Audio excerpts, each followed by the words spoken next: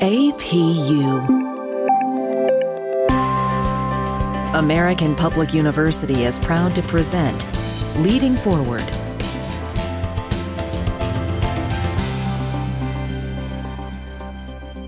Welcome to the podcast. I'm your host, Cynthia Gentili.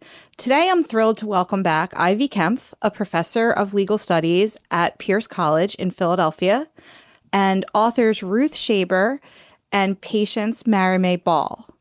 Ruth and Patience, thank you for joining us today. We're excited to discuss your book, The XX Edge, Unlocking Higher Returns and Lower Risk, which was published in June of 2022. Thank you and welcome all. Thanks for having us. Thank you for having us. I've been looking forward to our conversation for weeks, so let's just dig right in. Ruth and Patience, could you start by sharing a bit of your impressive and wide-ranging professional backgrounds and maybe help us understand why you set out to write this book right now? Sure. This is Ruth, and I'll get started. So I have a very unusual background that led me to this field of gender finance. I'm an obstetrician gynecologist, and I had a very robust career at Kaiser Permanente for 26 years, where in addition to being a clinician, I also had many executive roles. And in my different executive roles, I oversaw Kaiser's evidence-based medicine programs and population care programs and had the opportunity to understand systems engineering in an extremely complex system. And essentially, my job was to translate medical evidence into the actual practice that the members of Kaiser Permanente received. When I left Kaiser in 2012, it was with the intention of bringing all that I had learned about systems engineering to the field of philanthropy and impact investing. And I started Tara Health Foundation in 2014, and we also took a very novel approach. Our mission was to improve the lives of women and girls, but we wanted to use 100% of our assets towards this mission. So most foundations really only think about their grant making, which is just 5% of their capital. In our case, we looked at 100% of our capital. So that meant thinking about a strategy for private markets, public markets, debt, and how we could build the field of gender lens investing. That journey is what led me to meeting Patience. All right. So thank you, Ruth. And I'm going to just give a couple of words about my background. I've worked all of my life in finance. My educational background is a law degree and an MBA. And I was going to be a human rights lawyer until I realized that folks have rights as long as they can access them. And economic capacity is really underpins access to most of the rights that we talk about, including, right to shelter, right to food, et cetera, et cetera. And so I did a JD and MBA and started investing at the International Finance Corporation, and that is the private sector arm of the World Bank. The early part of my career, I invested in power generation assets around the world and then moved to doing distressed assets work, so restructuring non-performing portfolios of investments. And then finally moved to investing in financial institutions. So these are commercial banks around the world. And in that role, I was sitting in that role when the 2008 financial crisis happened. And Christine Lagarde said something that really resulted in a pivotal moment in my career. She said, if Lehman Brothers had been Lehman Sisters, things would have been different. And so I started really interrogating my work and the capital that I was influencing and allocating for how much of it was actually being directed with gender-focused strategies or gender-informed strategies, and ended up building for the IFC the Banking on Women platform, which is now a multi-billion-dollar platform to provide access to capital for women entrepreneurs around the world, not at the micro level, but at the next level, the women who are building SMEs that are the engine for growth and jobs in most economies. We issued the first ever gender bond on the Uridashi market. We did the first ever global debt fund with Goldman Sachs for $600 million, and that's deployed, billions of dollars as well. I took early retirement to hang out with my boys, but to also continue to invest in gender diverse teams, in this case for my own account, was invited to join a venture fund. And in the time that we're trying to raise, I realized that there was a problem, and that problem was upstream. Asset owners upstream did not necessarily understand the value of women around the table, the value of women's innovation, the value of women decision-making, et cetera, et cetera. They kept asking us if we meant microfinance or cook stoves, if we wanted to invest in those, as if that's the only technology and the only capital that women can handle. And that frustrated me enough to end up founding in 2018 Women of the World Endowment.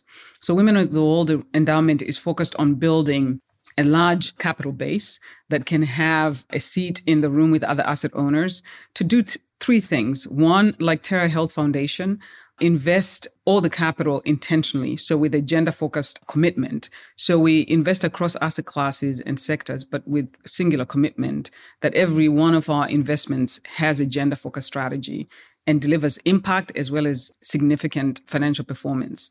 We also work on curating strategic capital that we use to influence other asset owners.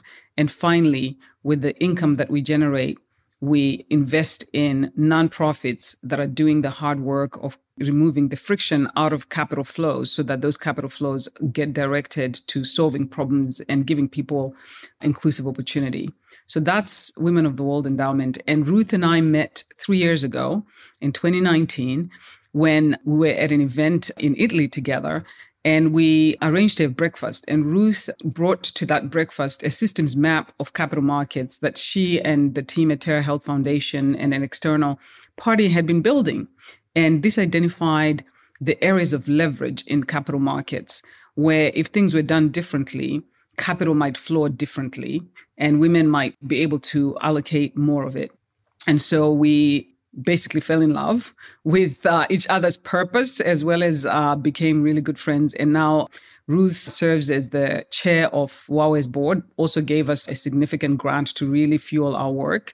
And we started collaborating. And in that collaboration came the idea around the XX Edge. And Ruth is going to tell a little bit about how that came about. Yeah, so the origin story of why we wrote this book, you asked, Cindy. I had been invited to lead a training in Singapore for a big impact investing summit, and there was a half-day training that I recruited patients to join me. So we went off to Singapore to do this training with a bunch of Asian impact investors, and we were also invited to this breakfast event by a very fancy lawyer, banker, and in her private office with all of her best friends. And there were about 30 people in the room, half men and half women. And it was a lovely event, beautiful view over the Singapore harbor.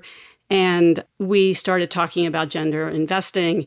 And we noticed immediately that all the women in the room were completely engaged, leaning in. They were fascinated by the topic and really anxious to share their own stories about how difficult it was for them to get access to capital and the double standards for women as founders of companies and all the things that we outline in the book.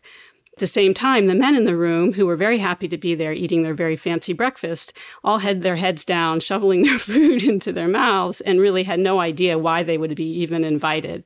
It was at that moment, I think, that Patience and I realized that we needed to find a way to jump the fence and really communicate the power of gender diverse investing to these men, and not just those men in that room, but men throughout the systems of finance, those are the folks who control 97.7% of the capital in the world. And that if we weren't going to start finding a way to talk to them, that we weren't going to ever get out of the niche that gender investing has been in. We knew that there was really powerful performance data that if we could speak to the men in finance about how well their portfolios will perform if they understand the power of gender diversity, that would be an effective way. We hope that's an effective way to speak to them. I just wanted to pick up on what Ruth said about the importance of the data, the performance data. Earlier on, I talked about how SMEs are the engine of growth in any economy. We also know that women are starting and building small and medium-sized enterprises at an accelerated rate. And we also know that they also tend to employ more women in those jobs. And so that's really important. So that's just sort of the macro grounding. But in terms of the data that we were able to pull and put together, Ruth and I were actually afraid that we would end up having to cherry pick which asset classes or which sectors show better performance when it comes to women being at the decision-making table. And we didn't have to. It turns out that there is data that says when you have gender diverse teams making decisions, you have a 21% likelihood of better performance emerging from those decisions just on a profitability basis. If you take that to across the value chain of entities from early stage companies, when you have one woman in a founding team of a new company, there's a 63% likelihood that that entity will survive and actually do well and be more resilient. We have data that shows that even in high finance, in hedge funds, where you'd think, well, that's just too high finance for women to do well, there's data that shows that actually the average of women run strategies, risk strategies in the hedge fund space outperformed the average of large hedge funds by as much as 6%. This was observed over a 6-year period. And I could just go on. When it comes to loans to enterprises, and this one Ruth loves to tell as well, but the portfolio that we built at the IFC allowed us to actually do an in-depth analysis of the non-performing loans within those portfolios to look at gender disaggregated portfolios and see how much defaults they had in them. The women portfolios had lower NPLs, lower non-performing loans, lower defaults. And so across the spectrum, you just see better performance, better risk mitigation. And this book surfaced all of that data so that we could demonstrate that you get wealthier and healthier portfolios when you have gender diverse decision making. So I'm going to take some time in a moment to talk about just how incredibly well researched this book is. But I wanted to just back up for one moment and ask if you could clarify or give us some context around the use of the word woman in the book. What do we mean by gender diverse and what do you mean by women? Thanks for that question, Cindy. And I think it's a really important one to ground us. And in my background in evidence-based medicine and evidence-based practice, I think it's important to be really clear about your definitions and your terms. Most of the research that's been done around finance and diversity and the benefits of having diverse teams at any stage in the finance supply chain have been based on self-described women. So if we're guilty of having these descriptors that are not inclusive, it's really because that's where the research is. And we wanted to be clear that we're basing our conclusions on published research. So most of the diversity science that's out there is on men versus women, and it's cis men versus cis women. But we fully understand and appreciate that gender is fluid and that there are many of the traits and the behaviors that we identify as being more typical for women that are certainly present in many men and in many trans women or trans men. So we want to be clear. The research is based on the traditional definition of women, but these are traits that appear throughout the spectrum of personalities and people. The XX Edge is an incredibly well-researched book, and it raises the profile of gender diverse investing, a strategy to both support organizations that optimize the strengths of women as decision makers, and it brings about the higher returns for investors. I was particularly drawn to the way that you use data to support each and every contention you make within this book. There's so much data. Can you isolate a story or two that's representative of why gender diversity is a successful investment strategy? Thank you very much, Ivy, for that question. And somebody said, well, your book is full of so much data and so many stories. I don't know. It ends up being confusing. But what we wanted to do, at least this one gentleman gave the feedback, but what we wanted to do was to show that there isn't this is the only lane where women are successful, or this is the only asset class, or whatever it is. We wanted to show that these successes are across the spectrum.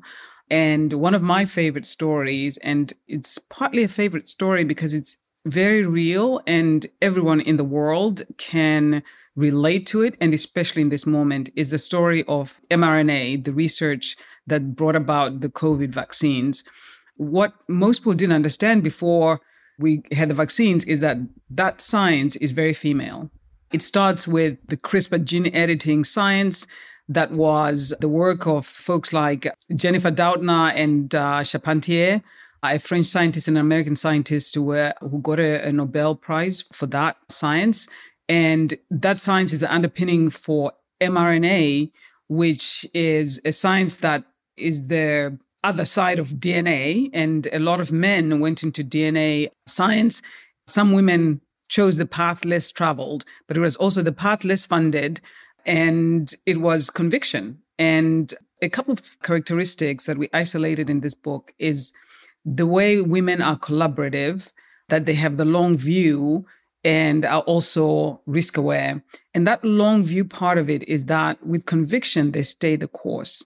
And in this case, we have Dr. Katerina, who stayed for 35 years with the study of mRNA, was underfunded when she was in the lab doing the R&D, tried to take that science and start her own company, couldn't raise funding. And it took a man who read a paper recognizing that there was quite a bit of science and validity to her science, that he started BioNTech, which ended up being acquired by Pfizer, and hence the Pfizer vaccine. But the reality of it is that if she had been funded when she was toiling in those R&D labs, and less than 1% of R&D capital, less than 2% goes to women scientists or women-led labs, and we're missing the opportunity of funding these amazing solutions that solve all kinds of downstream problems when we don't give capital to women. And that story is a favorite because we are now hanging out with each other, having dinners, and we will talk about dinner later on in lunches and breakfast, etc., because we're now out and about again. And that is a very female science. And I think Ruth has a favorite story too. Ruth, do you want to tell yours? Absolutely. So one of the characteristics of problem solving that I think is really important to recognize and we bring out in the book is that the people who are closest to the problems that technology or innovation is trying to solve are important contributors to those solutions.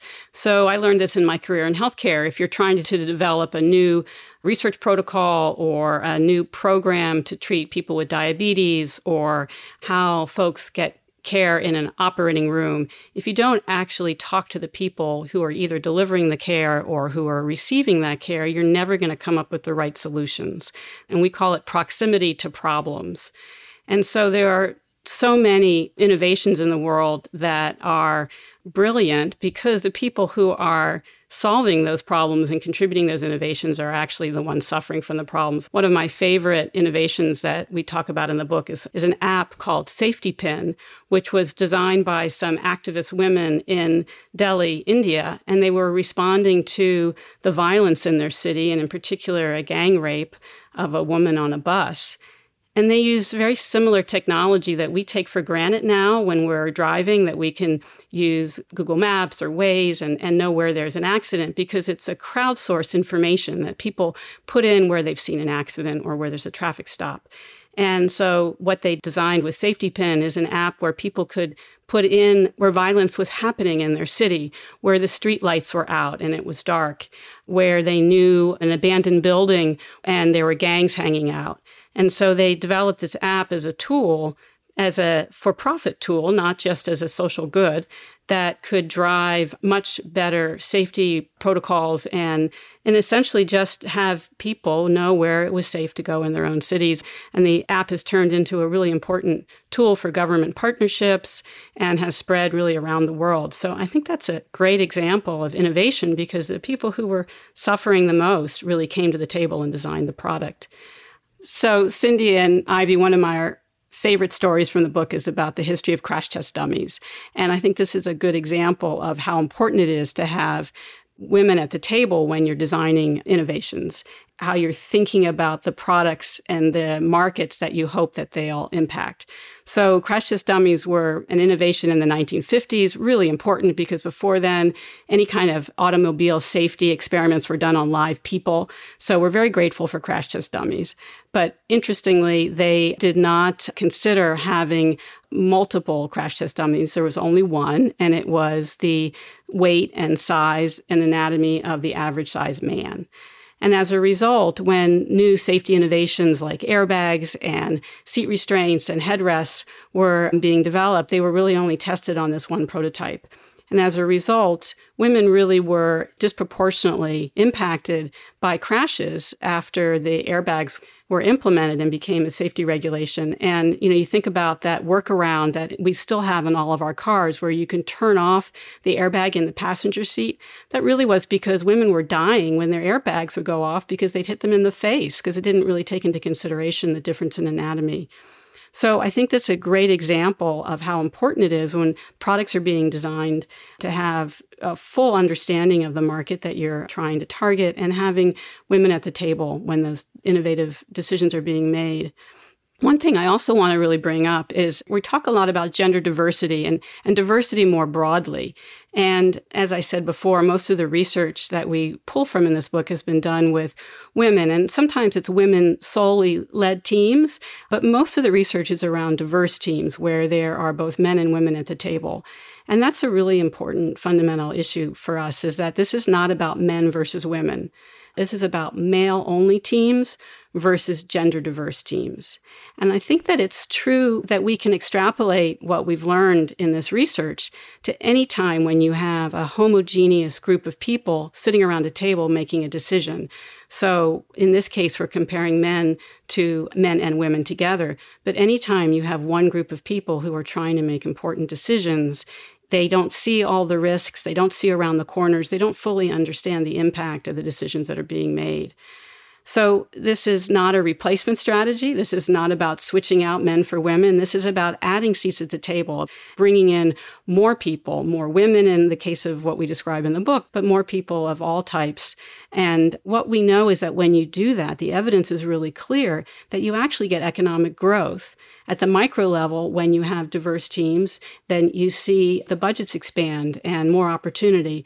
And certainly at the macro level and at a country and a global level, when women are included in the economy and included in financial decision-making, you see the potential for tremendous growth in GDP and growth of our economies. Thank you all for helping me explore the concept of gender-diverse investing. I'm Cynthia Gentili, and we'll be right back. At American Public University, we believe quality education must be more affordable. That's why, as a leader in online higher education, we focus on minimizing costs and maximizing return on learner investment. And we believe higher education must be more accessible. So our online programs start every month. American Public University, within reach, without limits. Learn more at AmericanPublicU.com. Welcome back. Today, Professor Ivy Kempf and I are talking to authors Ruth Shaber and Patience Mary May Ball about their new book, The XX Edge. Let's get right back to it. The book has sections to it. The first part was all this data that we wanted to pull together to show the evidence across asset classes and sectors. There's another part of the book where Ruth and I have so much fun just creating moonshot thinking around what if. We called it the what if strategies, like in the care economy, in the healthcare sector, in climate mitigation. What if we had more women in those seats, in the leadership seats, in decision-making seats? And so that part was fun. In the last part of the book, we really thought, well, if by the end of the book, the men are bought in, what are some of the things they need to do? So we created checklists across a number of areas, including if you're an asset owner, an asset manager, how do you need to think about moving your capital? If you're an asset owner, you must think about who are the people moving my capital? Who is actually making the decisions to allocate my capital? Because we know a couple of things. A single dollar can do more than one thing at any given time. And whoever is allocating that capital gets to decide the purpose of that capital downstream. In addition to making you money, money can do many other good things. A single dollar can do all those other things as well. And having that diversity in the room really matters. So if you're an asset owner, think about who do you have in the rooms making decisions about your money? If you're an asset manager, who is next to you in the investment committee room making those decisions, where capital is going? And most people think that they're not asset allocators.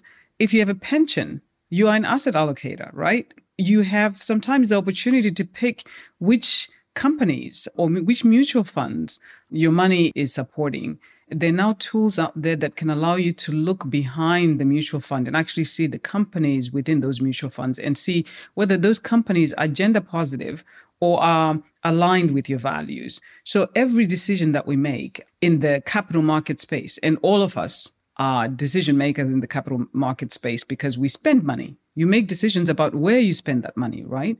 That's a capital markets. That fuels the economy. And all of those you should be able to ask. Ruth loves to talk about even supporting women-founded companies in your local neighborhood. Ruth, do you want to go a little bit into that? Yeah. In terms of checklists, some folks that we talk to about the book don't see themselves as investors. But actually, every time that you decide where you're going to buy products from, you're making an investment in that company. And you can go actually on Google now and put in women-owned companies near me. And I'm not saying that we shouldn't also frequent male-owned companies, but it's good to be aware and to think about, if I have a choice, where do I want my dollars to go? And at Tara Health Foundation, we started out talking about how we are 100% mission aligned and we use a gender screen. And that means something different for every type of capital. So when we're providing a loan, we might think about, well, how is this enterprise that we're providing a loan to going to take women into consideration? Are there women who are owners of that debt? Are there women who are making the decisions about the budget for that entity? We think about when we're investing in early stage companies, we want to make sure that even if the founders are men, and there are plenty of companies we've invested in that have male founders, but we want to make sure that they're bringing women into their market analysis and they're thinking about how their products are going to be used and consumed by women. And certainly in the public equity space, we think about how many women are on the boards of those companies and in the leadership team, and how are they thinking about the benefits to retain and attract the most talented women to those companies. So things like paid leave, coverage of healthcare benefits. So there are checklists that are pretty easy to think about, but I think it depends on where you sit in the supply chain of finance. And we're all there, whether you like it or not. Or the value chain of life, including if you are a male leader and you're thinking about who you're mentoring, who you're promoting, who you're sponsoring to those decision-making roles, you too can have a role to play in changing the diversity in every single room. And one of the things that we think about at Women of the World Endowment, including to all the things that Ruth said about our portfolios, is really when we have an opportunity to do direct investments in early stage companies, we always think about how much leverage are we going to get out of that? Our investment is a small investment, but is this company well placed to actually provide us with influence, to provide us with access into rooms that would otherwise not have access into? And so it's very much everyone thinking to the point I made about what is the purpose of every single dollar, right? So with those investments, we're getting financial returns, but we're also getting the potential that those companies are going to influence other asset owners or other people to act differently and bring about better outcomes for more people, more opportunity for more people. I think it's really interesting the way that you tie not just investing in a more traditional or technical sense, but also with where we actually spend our dollars as a consumer in this same thought process of approaching it from a gender diverse standpoint. It made me think about the idea that a budget is a moral document. It helps us think about what's important to us, but so are our choices towards both investing and spending. And sometimes I think people get tied into a thought like, if I'm opposed to a product or a company, then I can boycott it. But we don't necessarily make the jump to, if I support a company, if I appreciate a company's stance on something, then I can support it with my dollar. Even that dollar has impact. So I do think that that's a really important piece of your lesson here in this book. Patience, one of the things that you mentioned was the term care economy, and the book does discuss this a little bit, and it talks about why women are so central to that conversation. Can you give me some kind of context around the care economy and maybe Ruth or Patience, how COVID has impacted that notion of women in the care economy? Yeah, so this is another story that I love to tell, and we love doing the research around this as well, because like the mRNA research that is very close to our lived experience in this moment. And it's not close to a single group of people. It is a global experience. Really beginning to appreciate what the care economy means is also a recent global experience. Everyone, women and men, experienced what it means to not have good infrastructure around the care economy. And then economies actually, some of them ground to a halt because of this lack of good attention to our care economy infrastructure. So when we talk about the care economy, we're talking about early age care, but also elder care. But the stuff in between, our healthcare system is in some ways part of the care economy. And the healthcare system is 70% female, by the way, at the lower levels, but not at the leadership levels. It's less than 25% female at the leadership level. So we are proximate to the solutions that are being applied, but not proximate to the budget allocations that are being made. And you're absolutely right. Budget allocations really do determine what is being prioritized. And in the care economy, it has traditionally been female. It has not been recognized as something professional, so it has not been remunerated. It has just been almost outside of what people would even think of as part of the economy.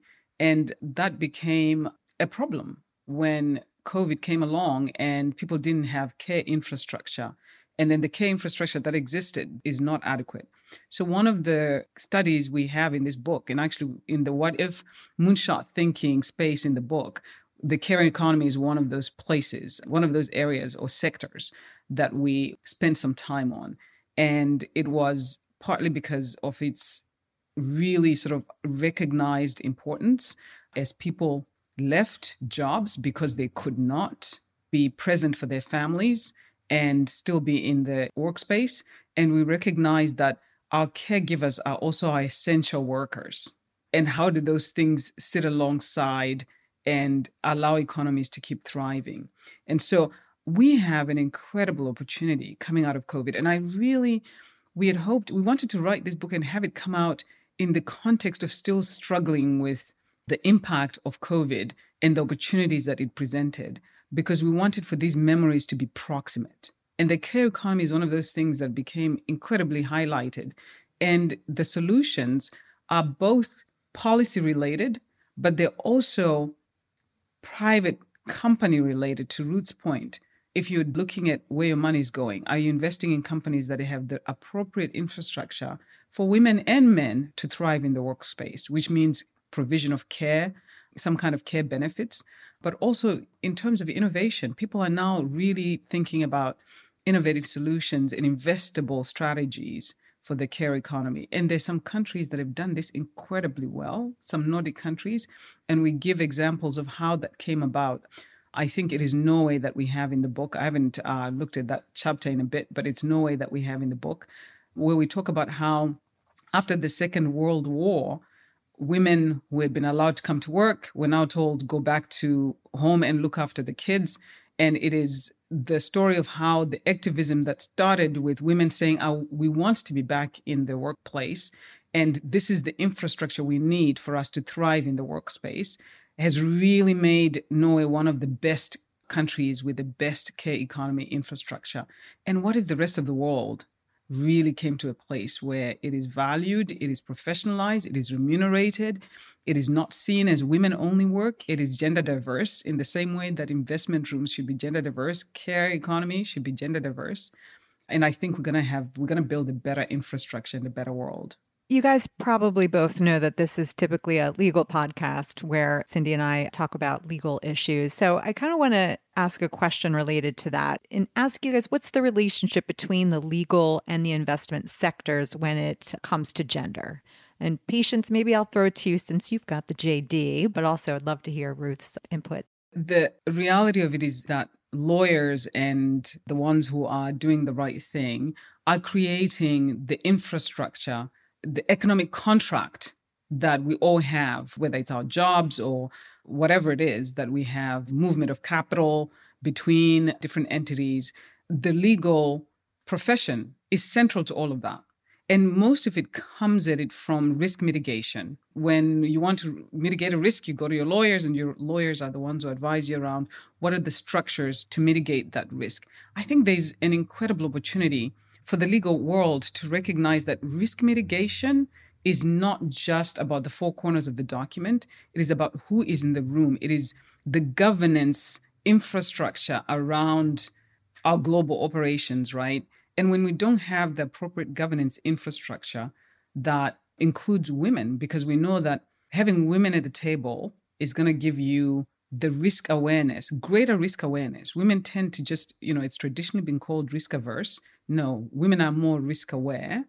And so having that risk awareness at the table and creating structures that actually risk mitigate and provide better governance all around will result in better outcomes.